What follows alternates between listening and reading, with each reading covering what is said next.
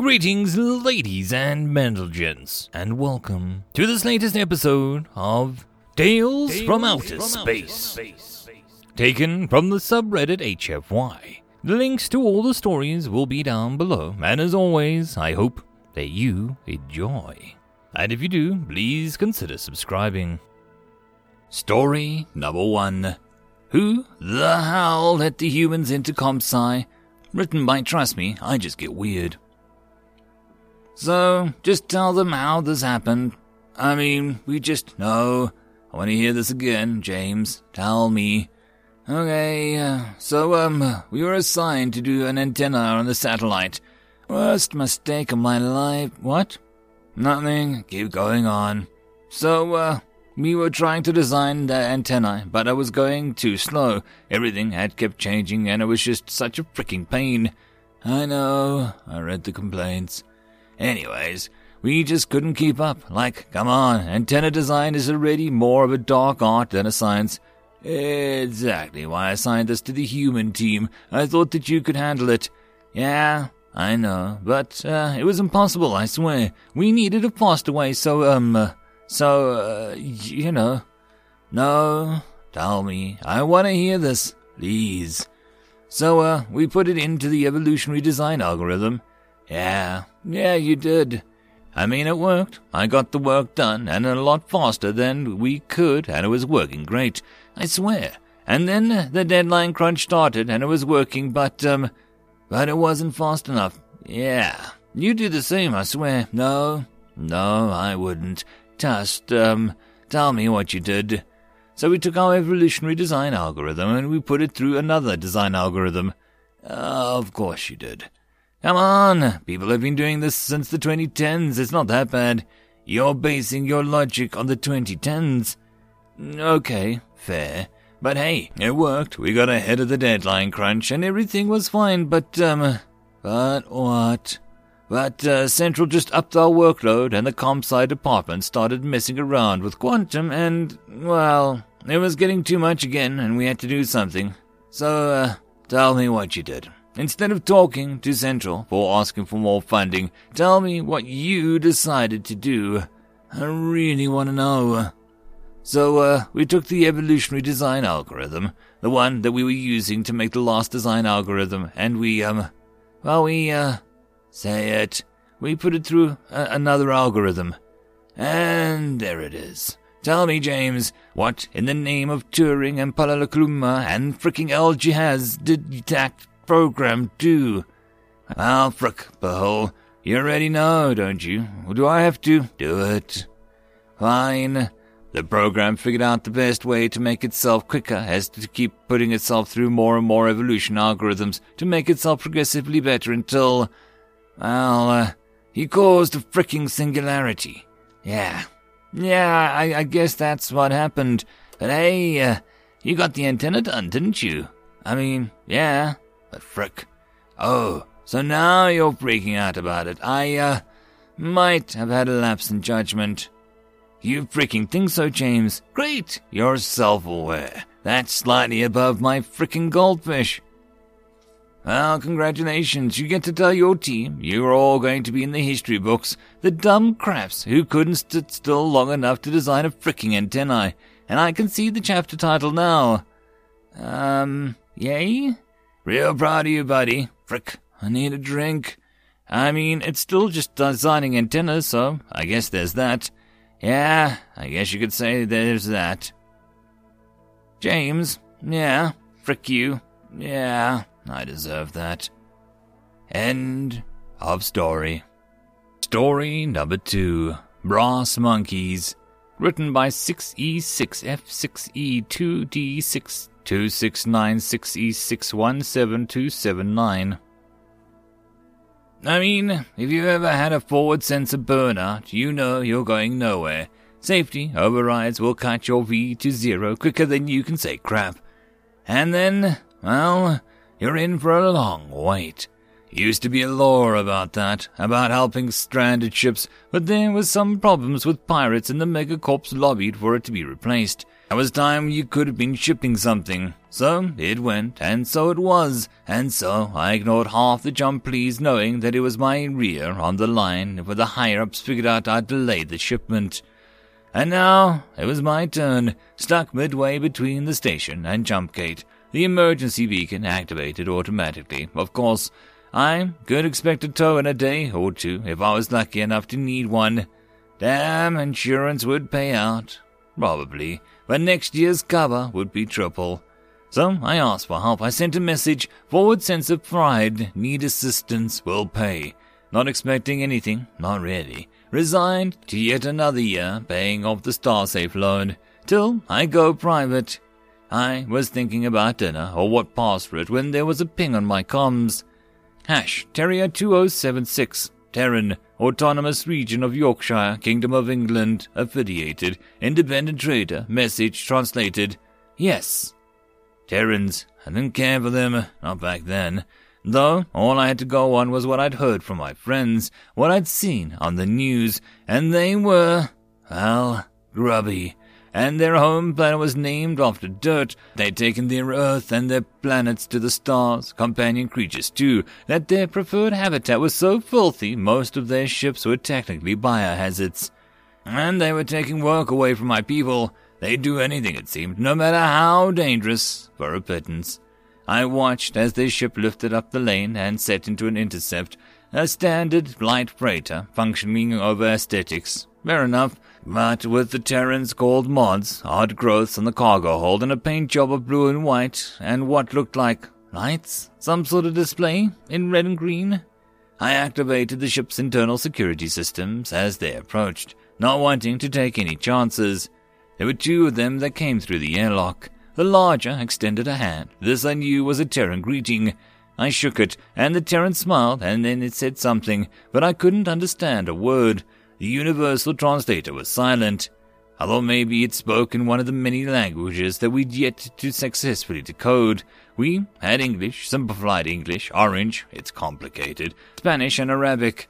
In a joke, one of the part of the humans and linguists assigned to the project, he also had something called Esperanto, which no one spoke. The smaller Terran said something, and the translator sprang to life.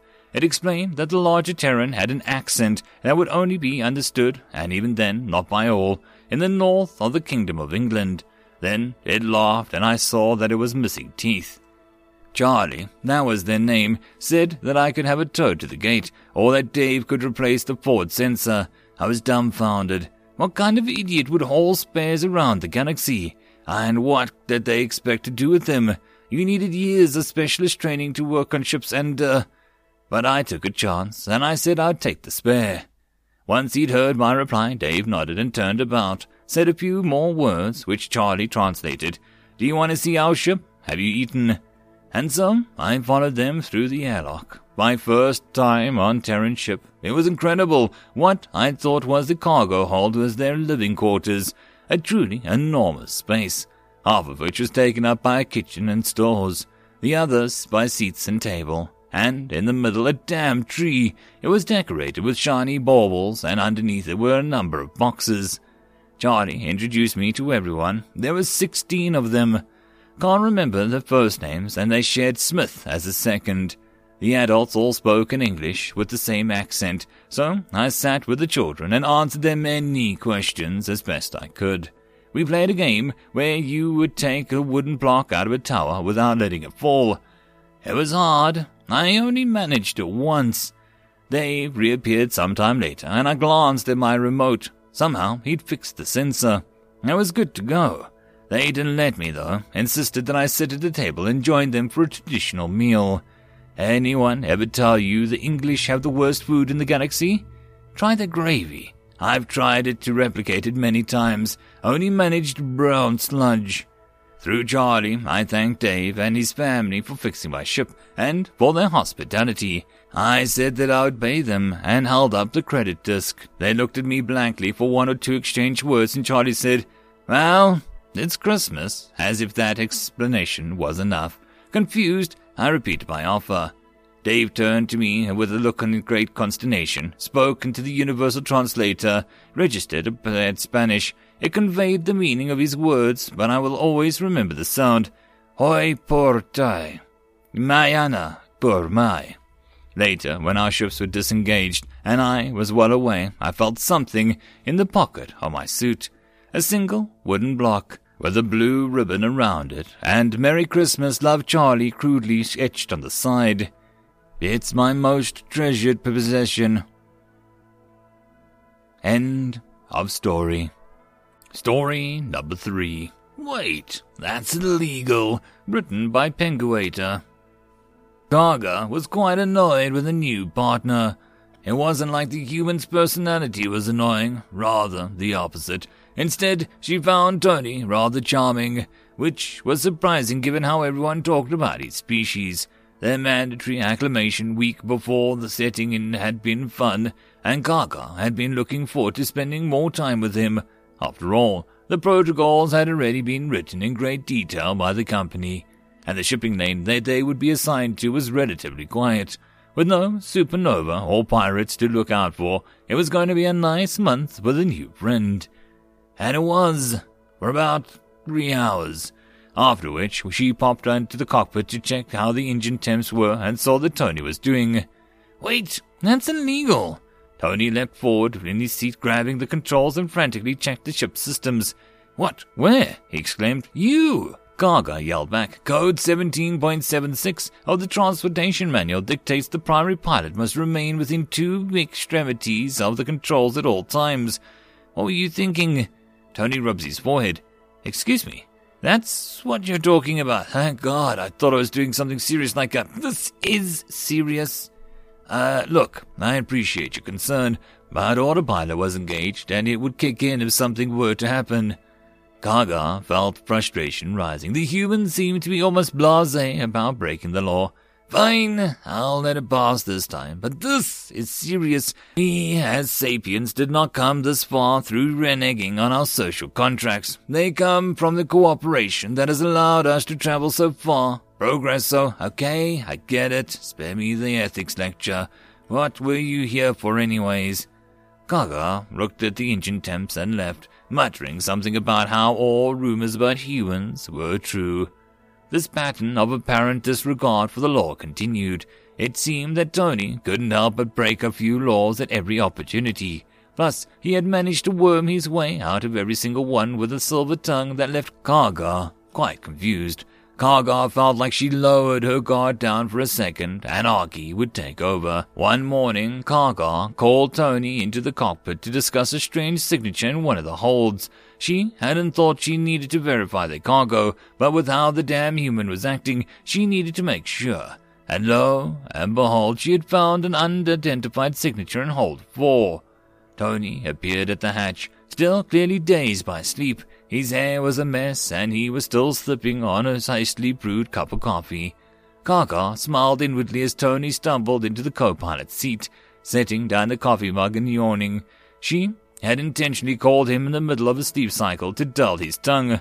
"All right, what is it, partner?" Tony drawled, eyes half open. "I found an unidentified object in hold 4. Gaga said, "Smuggling is a clear offense, and you can't talk me out of this one." Tony frowned. "Hold 4. I swear I put it in. Wait, that's illegal."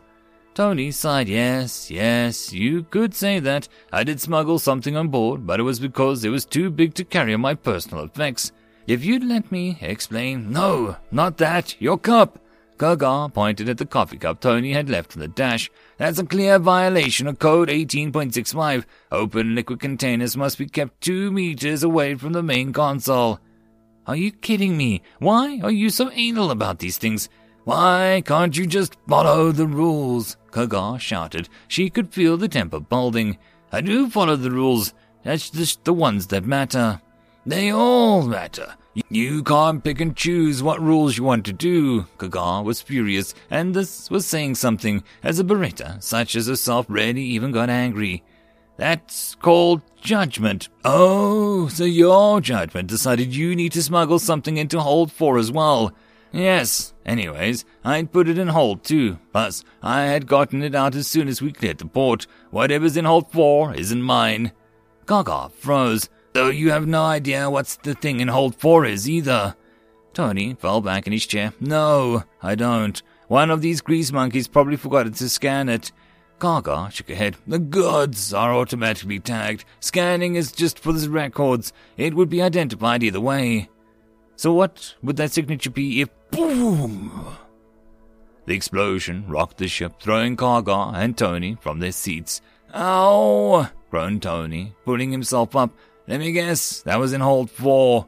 Gaga pulled herself back up to a chair. Yeah, we have a breach. The inner door held, but the cargo is mag-locked, so we should still be fine. Suddenly, her readout flashed red. That's strange. The inner doors have been damaged. It was as fine a second ago. Gaga tapped on the console. What could have done it? Same reason a bomb was planted. Pirates. They must have control over our systems, and we have to move. No! Gaga shouted. Code 19.18 states that in the event like this, the pilots must lock down the cockpit and wait for help. No can do, partner. You think that they can breach the inner door of a hold? A lousy cockpit door is going to hold them. Tony overrode the lockdown, then grabbed Gaga, lifting her up with surprising strength. She barely managed to gasp. Wait, this is illegal. As he sprinted down the hallway, carrying her like a sack of sectos. Tony tore through the galley at blinding speed and leapt into the living quarters. He swiftly tossed Gaga onto her bed and pulled a large case out from under his own bed. Gaga moaned. She felt like she had been tossed in a meat grinder. As she slowly sat up, Tony pulled out something from the case. What is that? Gaga groaned. This baby is an RAL-224, an automatic electrocaster. It's what I smuggled on board. Be prepared, and all of that. Gaga's eyes widened as she took in the weapon. Every angle was lethal. It was a triple-barreled, only served to accentuate this. Wait, that's illegal. Tony sighed. Like I said, it's a judgment call. Looks like I made the right one. He opened up the cabin door and stepped out into the hall. Wait, what are you going to do? You can't bite those pirates. Tony grinned. Why? Are you going to tell me that's illegal too? The door slid closed before Gaga could reply, and she heard her locks engage. Gaga slumped back onto her bed. It was actually illegal to fight, a violation of Code 19.45, but she felt like she should trust her judgment on this one. It seemed to work for the human, after all. End of story. And that, my friends, is the end of the video. I hope that you enjoyed. If you wish to support the author, check the links down below for the original link. But if you wish to support this channel, there are numerous ways listed down below. But the easiest would be to share this with as many people as possible to help the channel grow.